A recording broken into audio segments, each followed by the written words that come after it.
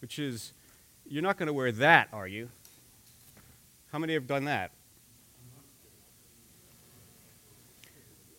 I have 3 daughters, 2 of whom are teenagers. One is a very recent teenager. I've thought those words a few times. I've used them once. But certainly I've experienced this thing where I think a lot of us do with our kids, where we have this conundrum that we face between maybe how they dress or how they act and how they're perceived. That, will they be judged? And will we be judged by their actions? This is a thing we struggle with as parents. And it's difficult. So we're going to talk a little bit about this morning, because our verse today is going to be touching on this. But what I want you all to look at here are 3 things as we look at this verse. And the verse we're going to be looking at today is 1 Timothy 3, 4 through 5. And we're looking at chapter 16 from Eugene Getz's book on being a godly father. And I want to look at 3 things this morning as we look at this verse, because it's a tough one. You read this verse: he must be one who manages his household well, keeping his children under control with all dignity. But if a man does not know how to manage his household, how will he take care of the church of God? Okay? This verse, and I'm like, Paul, were you ever a teenager? I struggle, you struggle. How do we put this into action? 3 things. First of all, we're going to talk about what this verse isn't saying. Okay? Getz does this. He starts off with looking at what this verse isn't saying, because it's important to do that. This verse has been used and misused a time or 2 in the past. Second of all, we're going to look at 2 examples from the Bible of fathers not to be, to get a better understanding of what the verse is saying. And third, we're going to look at some practical application about what we can do from this. Now, look, everything there is to know about being a good father, a godly father. And even if I couldn't do it in 20 minutes. Okay, and Eugene Getz can't do it in 1 chapter of a book. So this is about a discussion, and I hope today that you all have some good discussion at your tables, but also an ongoing effort to start thinking about what it means to have this role as a father. All right. So let's start off here. Actually, before we go any further, let's pray. Heavenly Father, we thank you. We thank you that you have given us the opportunity to be fathers. We thank you that you've entrusted us with this amazing, amazing role. And God, we ask for your help this morning. I ask for your help, Lord. I ask that your Spirit would guide my words and guide our words this morning, Lord, that they would glorify you and that they would edify us, emerge a little more equipped to serve you by serving our families well. We ask this in Jesus' name. Amen. Okay, so first thing I want to talk about is what Paul's not saying here.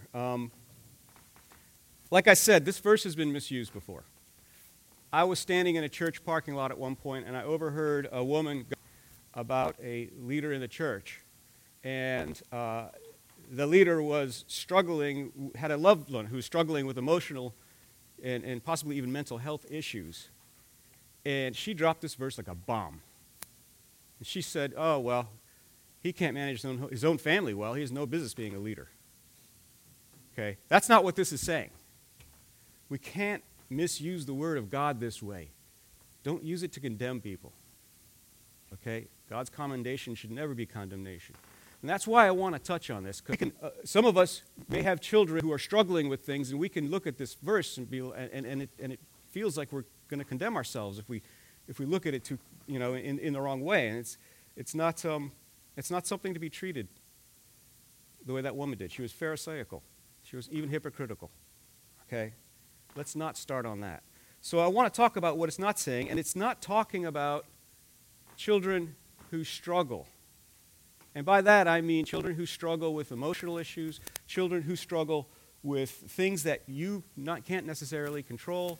It can be mental health, it can be anxiety. Our kids face a lot of pressure today. It can be addiction. There's a whole range of stuff out there. Now, I'm not saying you don't necessarily contribute to it. You can. If you're smoking dope with your kid, don't complain to me if he's addicted a few years from now. But I am saying that where you can't control it, let's give ourselves a little break. And let's carry each other forward. So, I don't know if you've ever heard of this. There are 3 C's that are sometimes, you'll hear this in addiction recovery programs that are designed for parents or loved ones of addicts, okay? The 3 C's. The first is, I didn't cause this. The second is, I can't cure this. And the third is, I can't control this. So as a starting point, as we wrestle with our kids, let's see what's in our lane and what's in God's lane, okay? And if you're struggling with this, I want to suggest 4 more C's for you. I won't condemn myself for this. I need community. Okay? We raise our children. Yeah, okay.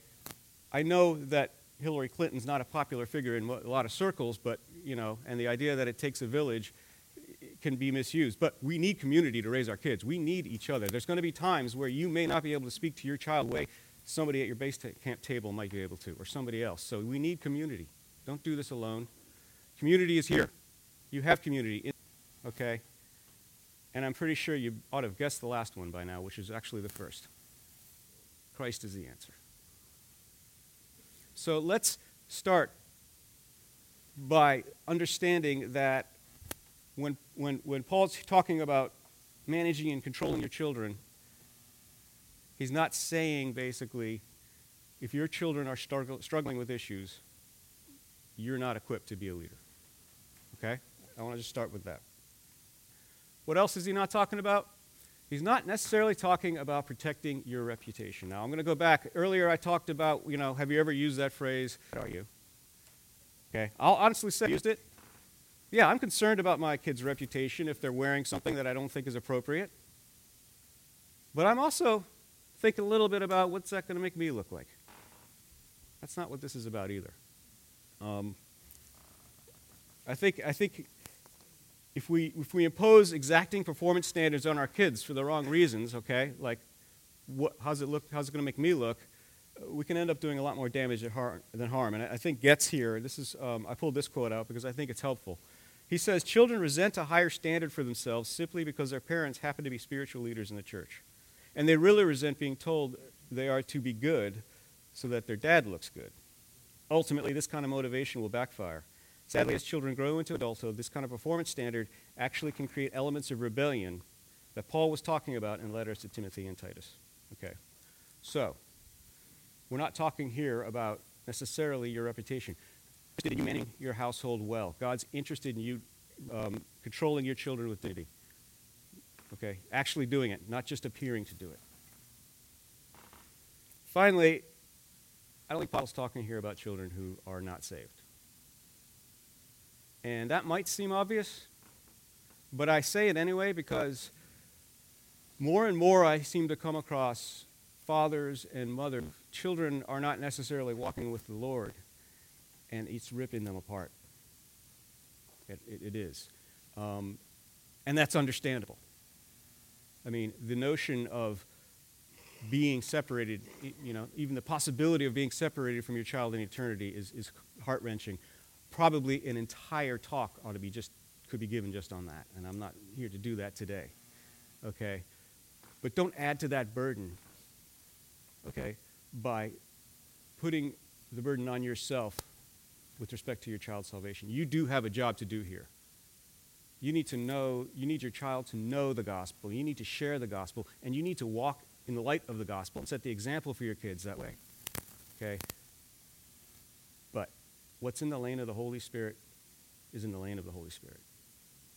So pray for your children, pray in community, but let's not look at children's status with respect to salvation and use that as a way to judge people. Okay, enough said there. Let's start talking about what he is saying. Turn with me, if you will, to Phil 2, 12 through 17, we're going to look at our first biblical example of a father not to be. Okay? And this is Eli. I'm just going to read this for you real quick.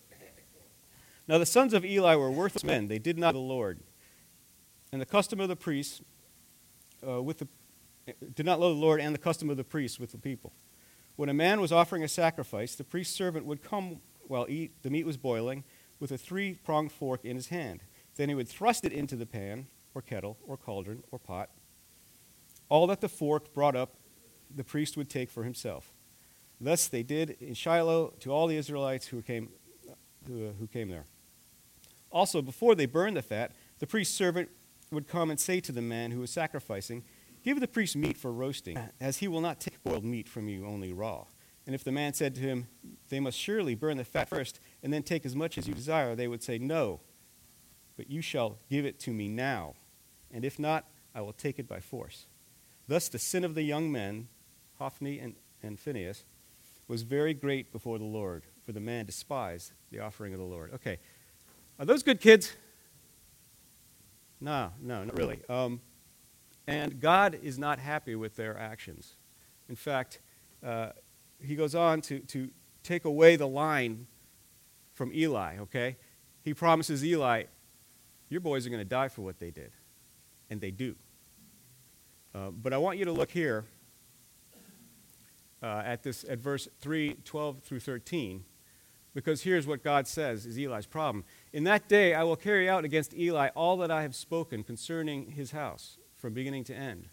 For I'm about to judge his house forever, for the iniquity which he knew, because his sons brought a curse on themselves, and he did not rebuke them." So, there comes a time, as we all know, that we are going to have to rebuke our children. We're going to have to actually speak the hard words to them, and that's difficult to do. Again, it's obvious, but here's the thing. It's not about whether you do it, it's about how you do it. And we need to learn to do it in love. And we're going to talk about that in a minute, okay? So, number one, don't be like Eli. Okay? When this is like the offering plate goes by in church and your kid looks inside and goes, $20. Guess who's going to Kava today? And then you look the other way, right? That's not a godly father. So remember, we need to rebuke our children when it's necessary. All right, and our second example this morning I want to quickly look at is Solomon. Now, note two things here, or one thing here. These are godly men, or at least men of God. So not assume that merely because we are men of God, we're going to be godly fathers. Okay, we can stumble. And it's so, if you read your Bible every day and you pray regularly and you attend base camp and you're very involved in church, there's still more that you need to do to be a godly father. All right, so now we all know Solomon 1 Kings chapter 11 talks about how Solomon, in all of his wisdom, ultimately turned from God, right? He loved foreign women.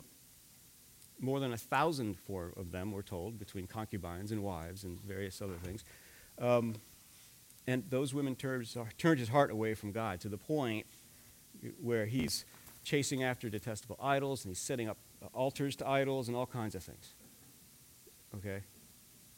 Now, what do we know about Solomon's son? Good guy? Bad guy? Evil guy. Not a good guy. Okay? Now, the Bible doesn't really tell us about at what point did Rehoboam, go off the rails. But I do want to raise the point that he didn't exactly have the best influence. Okay? He had a father who, in his waning days, gave him very, very poor example. And what does Rehoboam do? He has lusts as well. He ends up with a lust for power. And through his lust for power, okay, and this is what God wills against Solomon for what he's done wrong, but ultimately through his lust for power, he splits up the mightiest nation there was until that time. Israel is split into two. So, what does this teach us?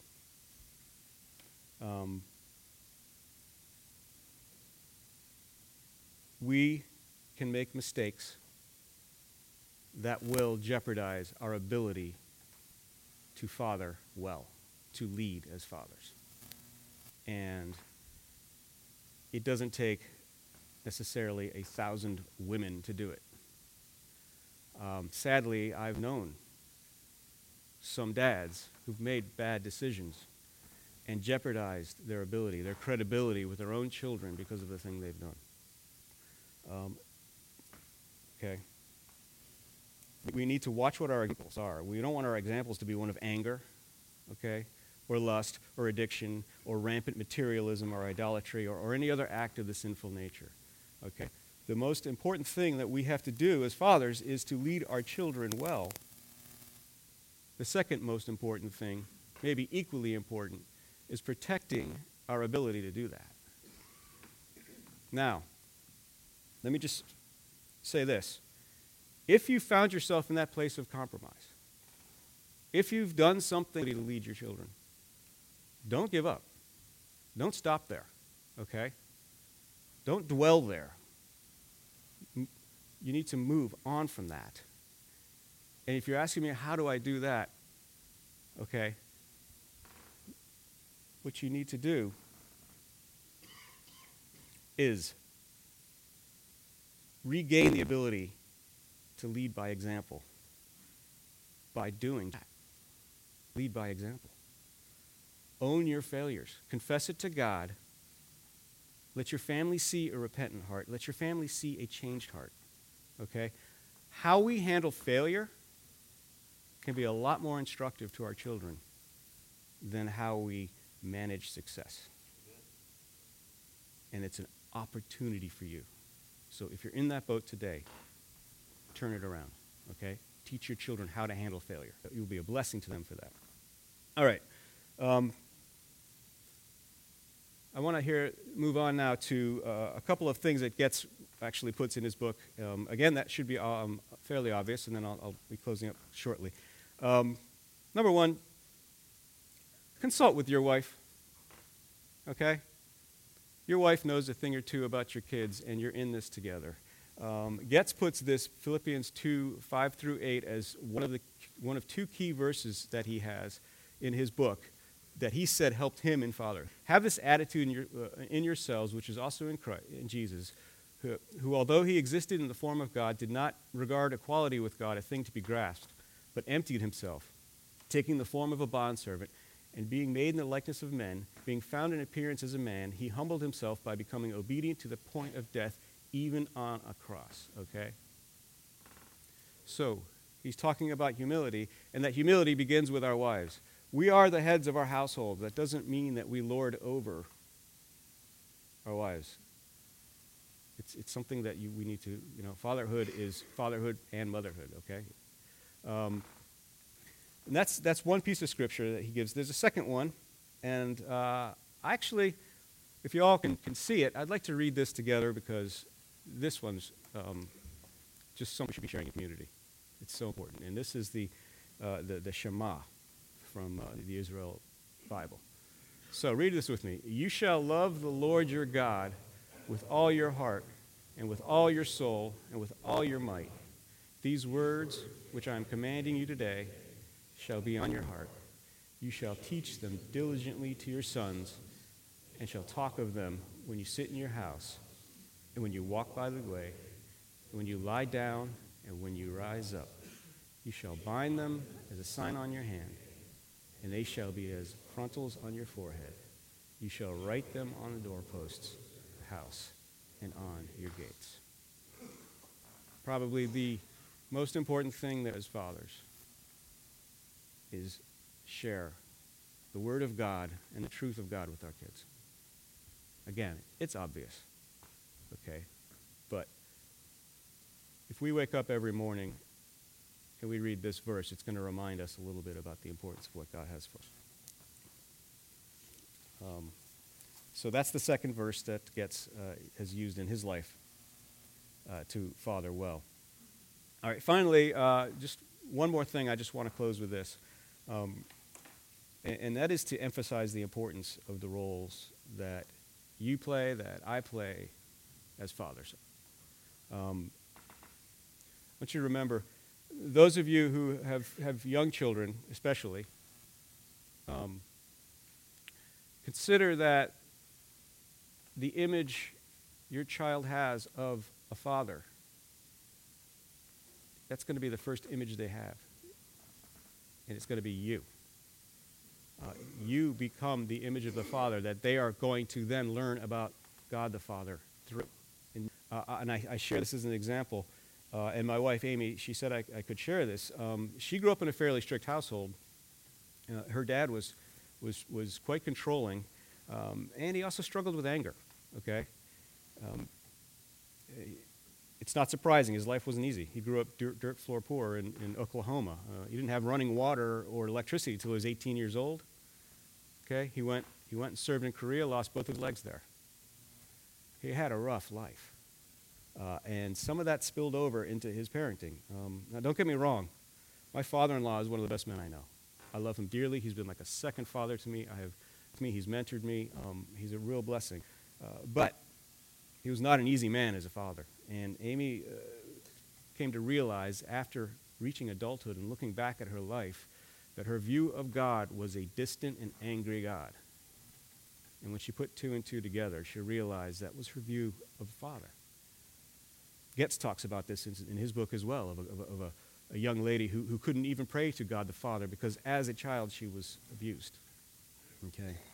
But my point is it doesn't take something as severe as abuse to be the reflection of the Father of your children. So, and I'll share my own. My dad, I love him to death. He's wonderful, amazing, great example for me, but he didn't raise me in the faith. I didn't even know the angry, distant God. Okay? So, who we are as fathers has a lot more influence and a lot more impact on our children than maybe we realize. I just want to share that with you. So if you take nothing else away, just take this away, that it's never too late to become a godly father. Okay, and it's never too late to begin the process of the most important gift you can give your children, which is the love of Christ. And that love reflected not just in the way that you talk, but in the way that you walk as well. All right, so let me, these are the questions from the book. I thought that they were good ones, and so I hope you'll be able to explore this a little better and a little more at your tables. Let me just pray, and then we'll get to that.